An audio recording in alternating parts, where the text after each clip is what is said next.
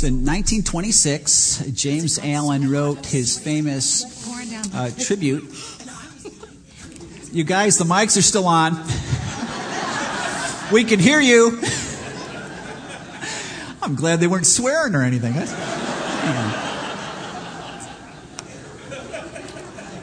Anyway. Okay, let's go back. 1926, James Allen wrote his famous tribute to Jesus called One Solitary Life. He says, he was born in an obscure village, the son of a peasant woman. He grew up in another village where he worked in a carpenter shop until he was 30. Then for 3 years, he became a wandering preacher. He never wrote a book. He never held an office. He never had a family or owned a house. He didn't go to college. He never visited a big city. He never traveled 200 miles from the place where he was born. He did none of those things one usually associates with greatness. He had no credentials but himself. He was only 33 when the tide of public opinion turned against him. His friends ran away. He was turned over to his enemies and went through a mockery of a trial. He was executed by the state.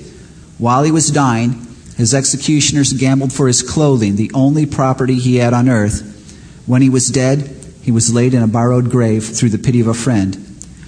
21 centuries have come and gone, and today he is the central figure of the human race and the leader of mankind's progress. All the armies that ever marched, all the navies that ever sailed, all the parliaments that ever sat, all the kings that ever reigned put together have not affected the life of man on earth as much as that one solitary life.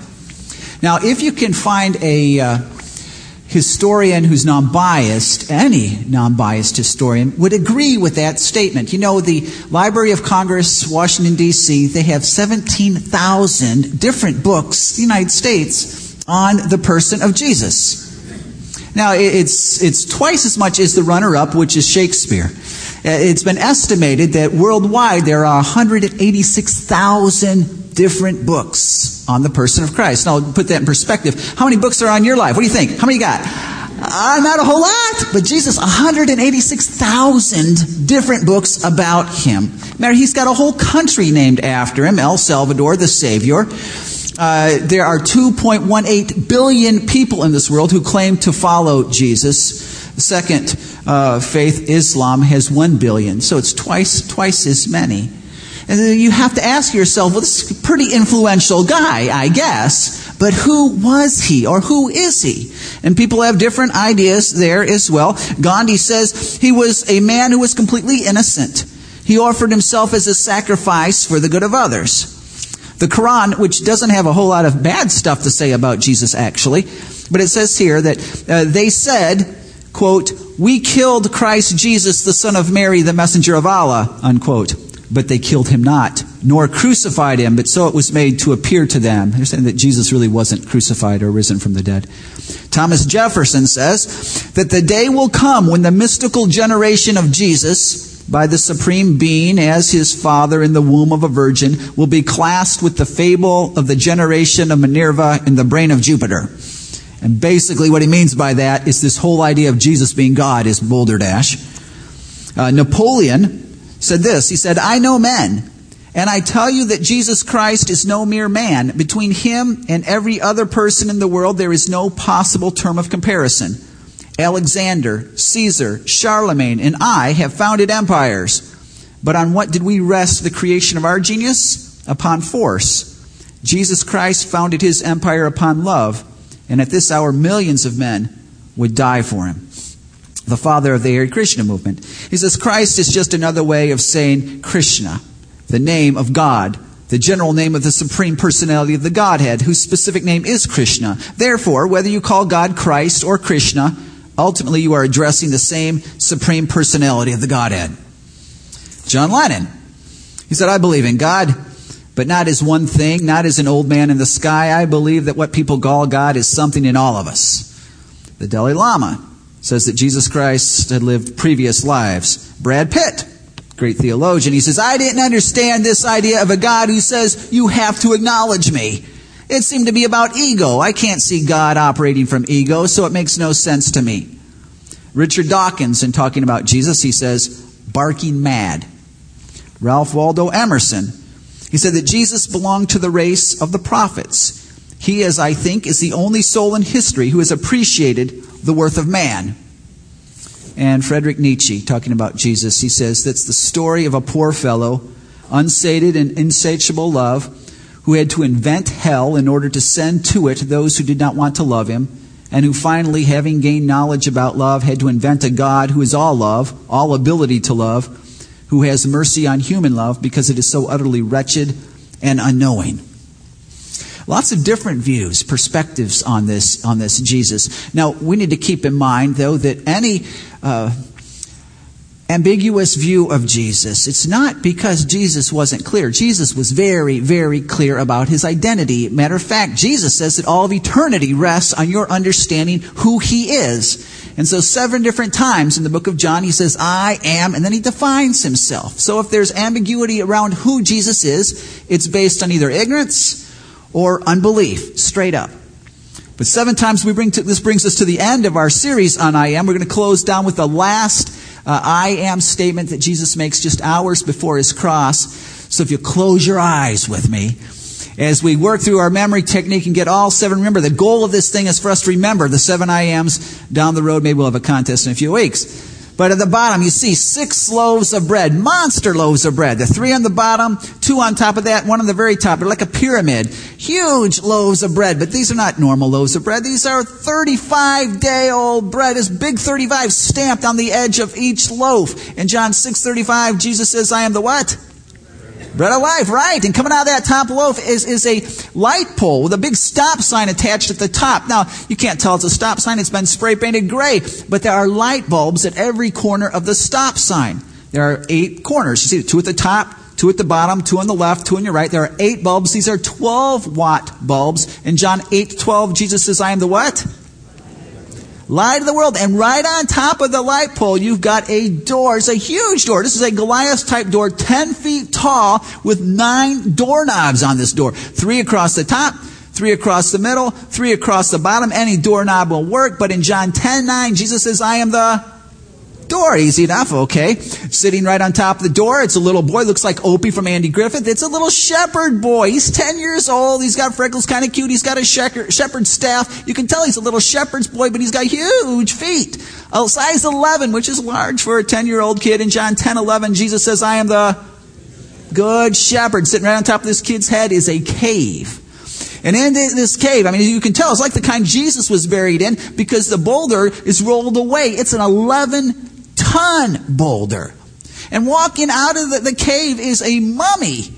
But he's alive, but he's not zombie-esque. He's breathing. He's got an oxygen tank on his back, a 25-pound oxygen tank. In John 11:25, Jesus said, I am the... Yeah, a little bit soft there. Okay, on top of that, you've got a highway.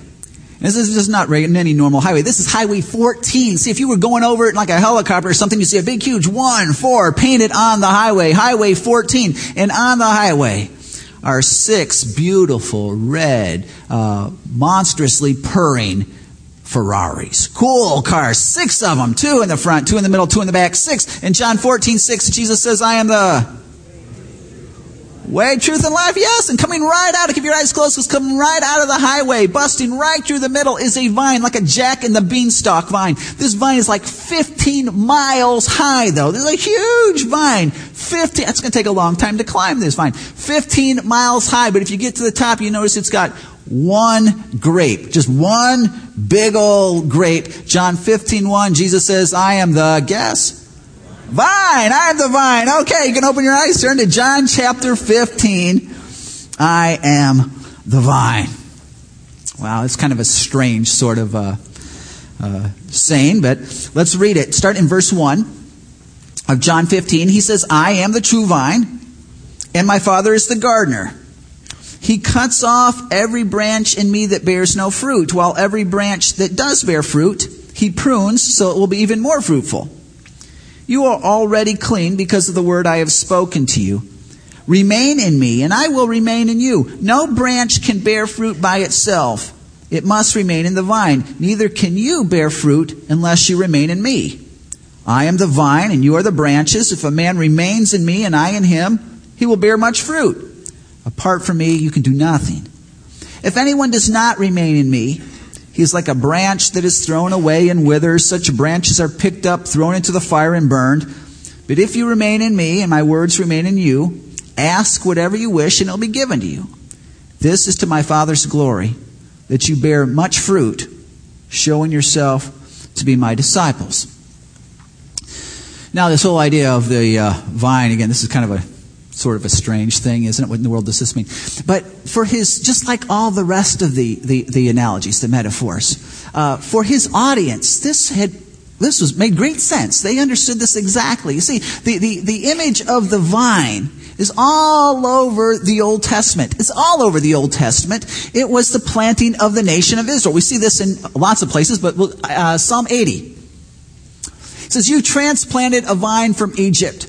You drove out the nations and planted it. You cleared the ground for it, and it took root and filled the land. The mountains were covered with its shade. The mighty cedars with its branches reached as far as the sea. It shoots as far as the river, and it goes on and on and on. This was, matter of fact, the Jews liked this. They embraced this idea that they were the planting of God, that they were the vine. Josephus, he was a Roman historian who wrote about the time of Jesus. He said that outside the temple, there was this huge pure golden vine with had grapes on it and clusters of grapes the size of a man. I mean, this thing was just massive. And the wealthy could go and purchase leaves to put on it and themselves. It was just this massive emblem of the nation of Israel. Israel loved this, that they were here on earth, planted by God. God was their vine dresser. They knew this. He was their vine dresser. But they belonged to Him.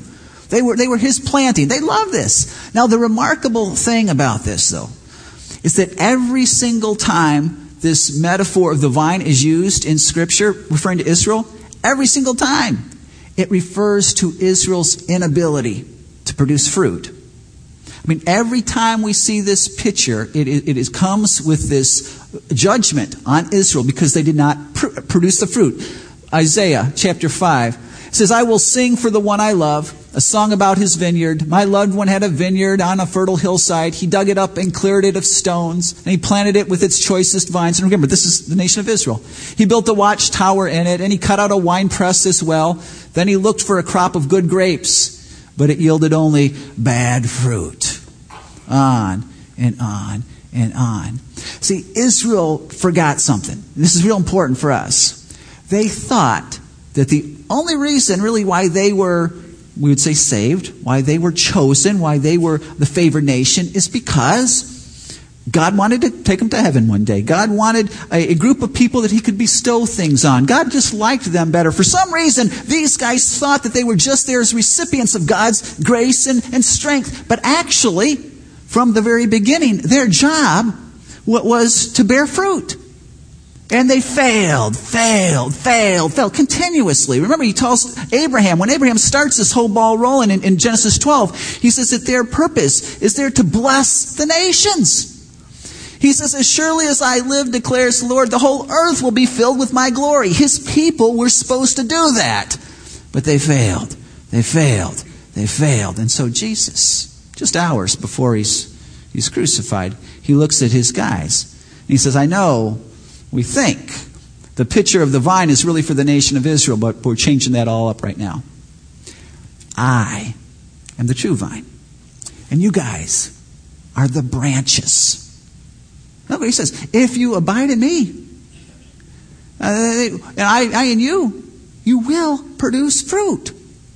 You will do what you were supposed to do. This is amazing sort of stuff. If you look on verse 5, He said, I'm the vine, you're the branches. If a man remains in me and I in him, he will bear much fruit. Apart from me, you can do nothing. And then in verse 16, He says, you did not choose me, but I chose you and appointed you to go and bear fruit that will last. Isn't that wild? You want to know why He chose you? Why He appointed you? He did so that you would bear fruit. That was the goal. And not just fruit, but fruit that will last. You know, every human being has within them a quest for significance, a desire to be the best, a desire to do something that outlasts themselves, right? We desire greatness. Now, is that a sign of the fall? Or is that, I believe, a sign of the image of God within us? Problem is, what we do is we take that quest for significance and we turn it towards our work. And we turn it towards our relationships. And we turn it towards the size of my waist, or the size of my biceps, or the size of my office, or the size of my house. Or we turn it towards my sports, or we turn it to my awards, or my GPA. And these are the things that we seek our identity in. And the reality is those things may give you identity for a short time. But Jesus says, no, I want you to have fruit that will last. That's bigger than those things. Don't waste your life on those little things. Don't waste your life making mud pies. I want something for you. Greatness is what he's offering us here. This is amazing. He's offering us something bigger, that quest of significance. He's saying it is found here. Don't waste your life trying to fill it someplace else. He's offering us greatness. What an amazing thing. We say, well, okay, this is kind of cool. But if Israel couldn't pull this off after 2,000 years, what's to make us think that we can pull this off either? And Jesus has the answer here in the text. It's the whole idea about him being the vine. The first way we do it is what older versions would say, abiding. You've heard this word, abiding, or remaining. Verse 4, he says, remain in me, and I will remain in you. No branch can bear fruit by itself. It must remain in the vine. Neither can you bear fruit unless you remain in me. You know what's fascinating about this text? The first 8 verses, the topic is obviously fruit bearing. We find fruit mentioned in there 7 different times. Fruit, bear fruit. But there's only one command in this whole first 8 verses. And you'd think the command would be, go bear fruit. You can't go to the apple tree, can you? And look at the branch and say, bear fruit. I want you to bear fruit. Command you to bear fruit. I'm going to chop you down if you don't bear. That's not going to work. But if the tree is healthy, and if the branch is rightfully joined to the tree, you know what? Growth is inevitable, isn't it? It's going to happen. The issue isn't your command. The issue is the branch appropriately connected to the tree? If the tree's healthy, and Jesus is the vine, so I'm guessing he's healthy, the issue is abiding. Now, what does abiding mean? Abiding, let me give you a definition on this. It is to live your life in constant consciousness of who Jesus is. And we're going to unpack that in a second, but this is where all the I ams come together. Now, you got to think with me, you got to stick with me, because where we walked in here in the middle of a conversation. This really started back in chapter 13. 13 through 17 is what's known as the upper room discourse. It's the very last conversation Jesus has with his apostles before he's crucified. And what he says in chapter 14, really, really important. He says, I'm going away, and everyone's going to say, oh, you're going away. He says, and then he stops. He says, no, hang on a minute. It's for your good that I go away, because if I don't go away, the Holy Spirit won't come. And I'm going away physically, but I will come to you, and I will make my home in you through the Holy Spirit. I will remain in you. I'm not going to leave you as orphans. He says all over the place, says, I will never leave you or forsake you. I will remain with you. It's this promise in chapter 14. I will remain with you. Our union with Christ is not dependent on us. It's dependent on him. In Romans chapter 8 and Ephesians chapter 1, once we come to a place where we surrender our life to Christ, we trust him, at that point, we are sealed with the Holy Spirit. We are baptized with the Holy Spirit. We get all of the Holy Spirit. We don't get part of him, and then a little bit more later on. We get all of the Holy Spirit. He comes within us, resides within us. Jesus remains within us, and that's what he's saying.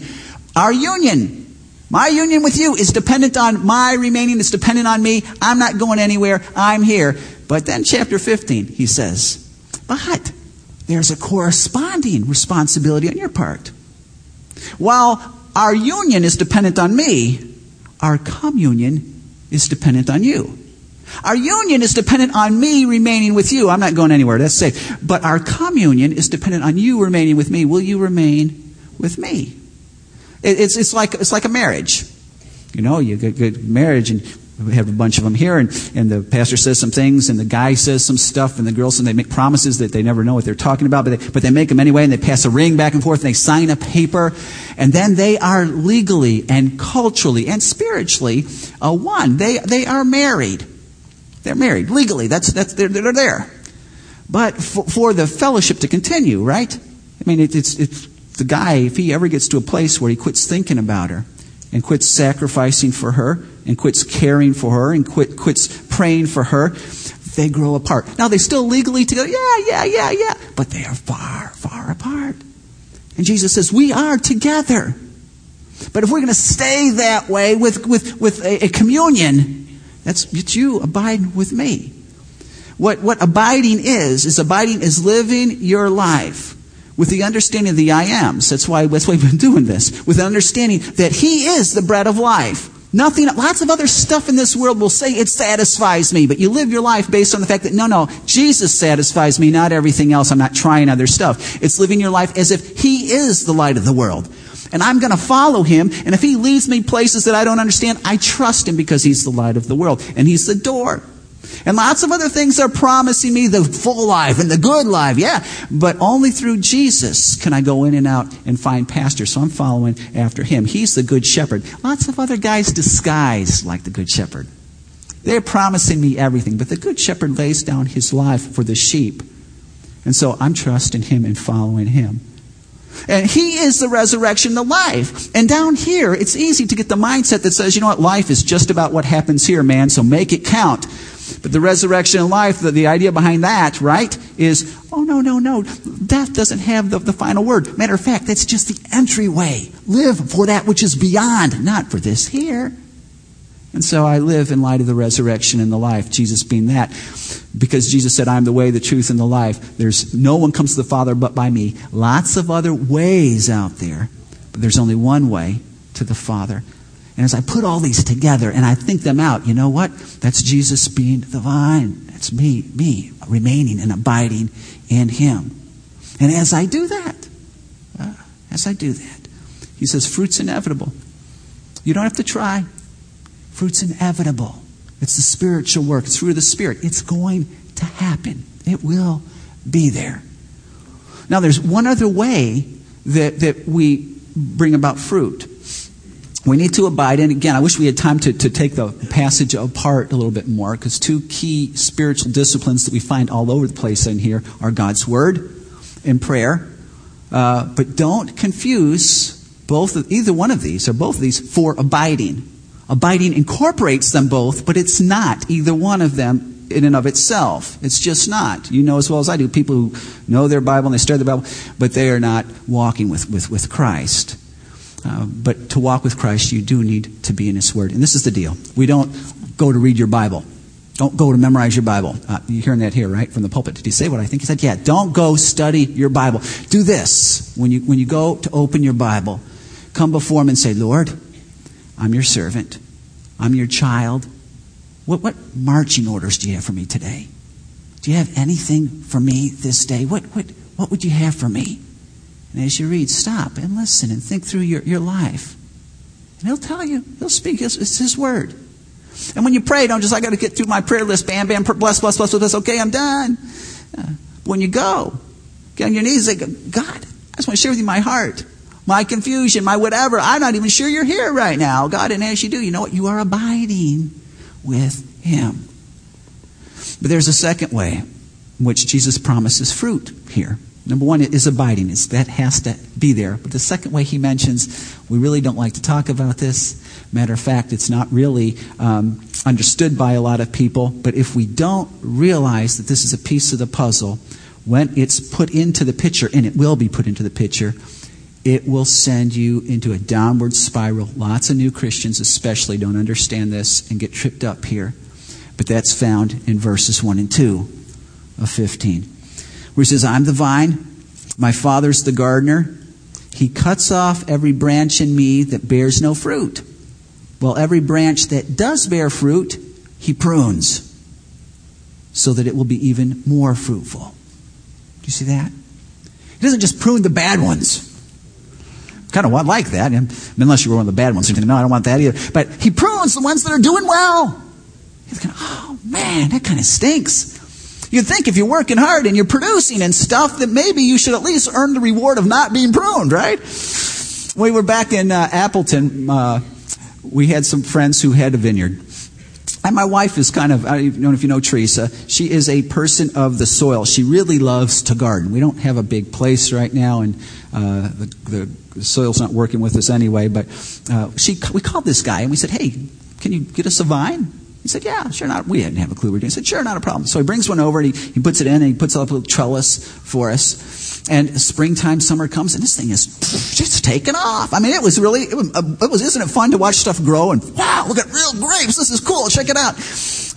Anyway, come wintertime, early wintertime, Randy shows up to do a little pruning. I was horrifically amazed at what this man did. I mean, I thought he killed this thing. He just was cutting, and he just kept on cutting. I mean, all kinds of stuff was coming off. I'm thinking, don't cut that piece off. All kinds of grapes came off of that piece, cutting it all off. And I thought, man, he's destroying this thing. However, come next spring and summer, even more. It was amazing to me. Jesus' goal for you and I is that we bear fruit. Right? That's why he chose us. Why he pointed us to go bear fruits. Israel didn't do it. I believe Romans 11 says Israel was cut off. The church was grafted in. I think this is what he's talking about, that we might bear fruit. And the way he wants us that to happen is by pruning us. That's his goal. Now, when you prune, sometimes you cut off the good things. And so sometimes in our life, good things he has to cut off. There's nothing wrong with it. You know, we have a tendency, I think, as evangelicals, if you take something away, and I say, well, you know what, I probably was liking that too much anyway. You know, I think maybe I was starting to worship that. Maybe not. Maybe it was a good thing. Maybe, you know what, I don't know why that's gone, because I was trying to be a good steward with it, and I was trying to treat it, and I wasn't abusing it or anything, and why did he remove it? Why did he take it away? I don't know. He removes good things because he wants to grow us. It's really 1 Peter 1, 6 and 7. He says, in this you greatly rejoice, though now for a little while you have had to suffer grief in all kinds of trials. He says, these have come so that your faith of greater worth than gold, which perishes even though refined by fire, may be proved genuine, and may result in praise, glory, and honor when Jesus Christ is revealed. This is why these things come. This is James 1, right, verses 2 and 3, where he says, consider it all joy, my brothers, when you encounter various trials. I mean, why would you consider it joy to encounter various trials? Because you know that the testing of your faith produces. The pruning of your faith produces. This is why he prunes our faith, to produce. That's the goal. That's what he's seeking to bring about. Which is why I think the psalmist in Psalm 119, verse 71, he says, it was good for me that I was afflicted, that I might learn your statutes. As we're pruned. Good things pruned sometimes. It's that we might grow. It's that we might look like Christ more. But we've got to understand just a couple things about the pruning process, because again, we can get all convoluted with here. Pruning is not necessarily punishment. Now, there may be times when we do something stupid. He's got to correct us. He's got to pull us back in, right? We do enough of those kind of things. But not every time we're pruned is that punishment. Sometimes he cuts away good things. Sometimes as you're a coach and you're training, you're making your guys go through some pain. It's not because you don't like them. It's not because they've done anything bad. Because you know what's coming Friday night, and they better be ready. And so the most loving thing you can do is get them ready. It's not punishment. In Hebrews chapter 12, he says, our fathers disciplined us for a little while as they thought best, as they grew us. But God disciplines us for our good, that we may share in his holiness. And he says, no discipline seems pleasant at the time, but painful.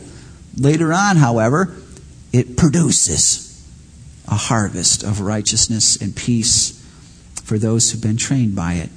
The pruning process produces.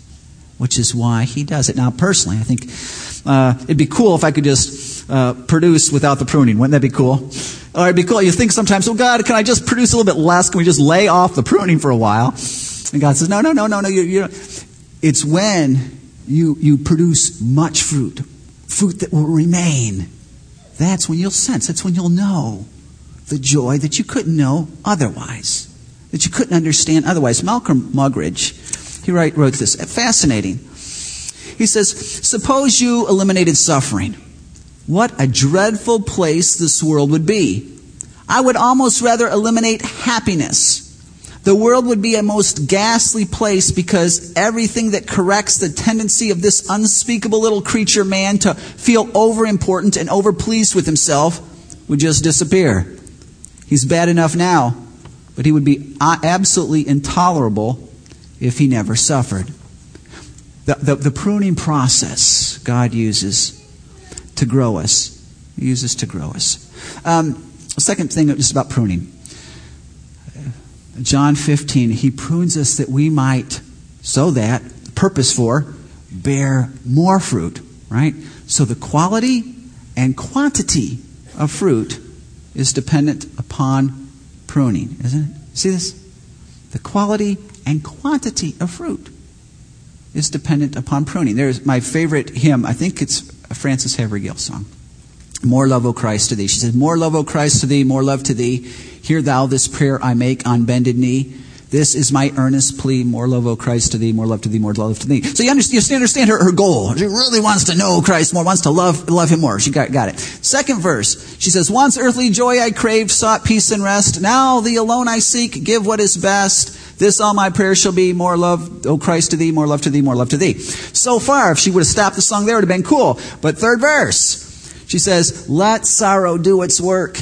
Send grief and pain. Sweet are thy messengers. Sweet their refrain when they can sing with me. More love, O Christ, to thee. This was a gal who understood that if you want to shine, if you want to be pure in your faith, if you want to produce, then you know what? The road to get there is the road marked with pruning. It just is. It just is. And if you think about the people that you are inspired by, or the people who inspire you. These are usually people, right? Saints who have strong faith, who've walked through it. They have walked through it. Amy Carmichael. I think of Amy. She's working at a home that she started in India, where she's protecting little girls from becoming sex prostitutes in the temples. She's saving them and protecting them. What greater work. She's sharing the gospel and discipling these girls. She's walking through her backyard. She trips. She breaks her leg, and it never heals. And you go, he prunes those who bear fruit in order that they might bear more fruit. Let me encourage you to read Amy's little book, Rose from Briar. Incredible little book. She talks about this process and what it has done in her heart and her life and in her faith. God prunes us that it might produce. As you think about your own journey, a lot of the things that have made us who we are, a lot of the things that have shaped us, that have sharpened us, have come at the end of God's pruning knife, haven't they? That they just have. I don't like it that way, but that's the way it is in this fallen world. Another thing you need to know about pruning is that his hand is never closer than when he prunes. Now, it feels like it's so far, far, far away. Isaiah chapter 43. What a great text. Isaiah 43. Do we have that up? It says, when you walk through the fire, you'll not be burned. Do we have one right before that, or did we lose it? There you go. This is what the Lord says. He who created you, Jacob, he who formed you, Israel, do not fear, for I redeemed you. I've summoned you by name, and you are mine. When you pass through the waters, I'll be with you. And when you pass through the rivers, they will not sweep over you. When you walk through the fire, you will not be burned. The flames will not set you ablaze, for I am the Lord your God, the Holy One of Israel, your Savior. Wow, what a promise. The master vine dresser knows what needs to be pruned. Do we trust Him with the knife or not? And there are times we're not so sure. We're looking at ourselves and somebody else didn't have this pruned out of their life, but we have it pruned out of our life and we're going, what is the deal? But we got to know that everything that is pruned out of our life had to be. There's no randomness with God. It had to be in order that we might bear more fruit. We might not understand easily. I'm with you. We might not understand. But we trust Him in His pruning ability. And one more thing I want to show you. In 15, where He says, I am the true vine. Now, if you look at this closely, I didn't see it at first. And my Father, the gardener, He cuts off every branch in me that bears no fruit, while every branch that does bear fruit, He prunes, so it'll be even more fruitful. Everybody gets the knife. Everybody gets the knife. It's not just, you can't get the phrase that says, well, I'll tell you what, I'm just not going to produce as much, see, so I'm not pruned as much. No. Everybody falls under the pruning knife of the Lord. But here's the deal. If you're not abiding, when that pruning knife comes, it's going to bring about destruction. Because your faith will not be strong enough to handle. And you got to know, and I hope you understand already, and many of you much more so than I do, you've got it coming at you. I mean, it's already been sent. It's in transport. One day it will get there. And when it does, if you're not abiding, your faith is not strong, under the pruning knife of God, there will be destruction. There might not be a lot of time to go back and figure it out and spend a little bit more time trying to get prepped for this one. You know, you think about the kid in school who blows off class all the way to the end. He doesn't pay any attention. And all of a sudden, 2 hours before, he's going to try to cram and pass the final. If he hasn't been prepared up to that point, you know what? Do the best you can, buddy, but probably not going to pass. It's just too late at this point. Those who are not abiding with Him under the pruning knife of God, it's destruction. But those who are abiding with Him, it's painful, yeah. The confusion, probably. Tears, oh yeah. But there comes a joy. There becomes a harvest of peace. There comes an understanding, knowing who your God is. There becomes fruit that you would never have imagined. Let's take just a moment, direct our attention to the screen, and listen to the story of one of our congregants as he went through this.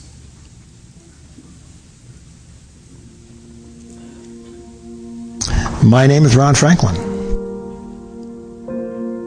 I was 17. She was 17.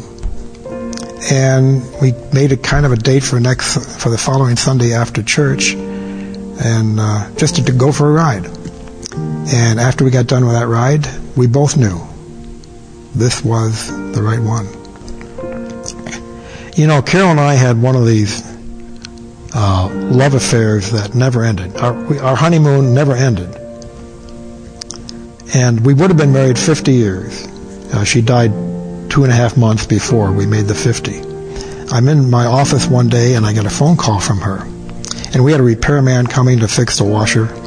I had left a check out for her to write the amount on and everything, and she couldn't do it. She called me up and said, "Dear, I don't know how to fill out a check." You know, that's when all the little things that had been taking place and I'd been ignoring all came to fruition, and I knew I had a real problem. Overall, and I would say 80% of the time, I was rather joyful, which is a weird word when you know your wife has Alzheimer's and you know the outcome, you can't alter it. I had prayed, you know, as we all would do, for the Lord to cure her. And I found out, as time went on, that He wasn't curing her, He was curing me. I had been very impatient as a younger man. I had not been very aware of or even wanted to be aware of other people's problems. This time with Carol really made me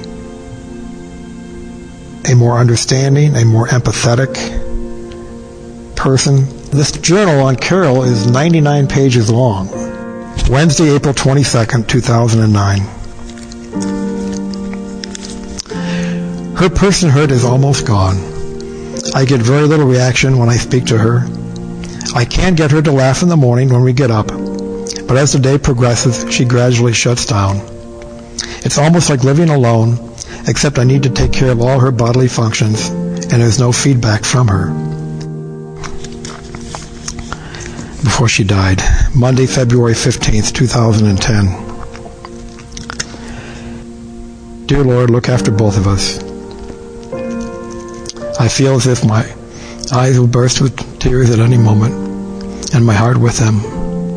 But I hold the tears back and try to quiet my heart. Help me too, Lord. Hold the days whittled down to a precious few. These precious days I'll spend with you.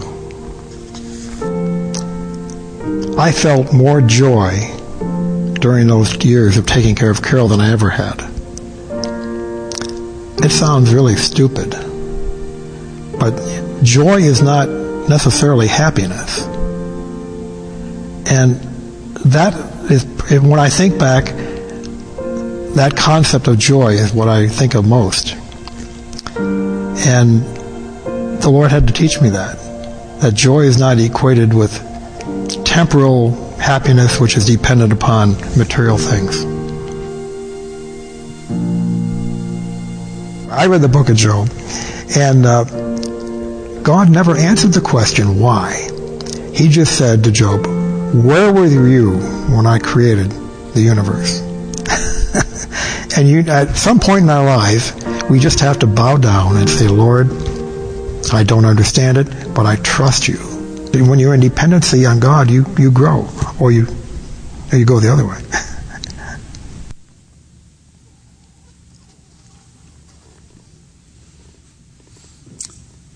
When you're dependent on God, you grow.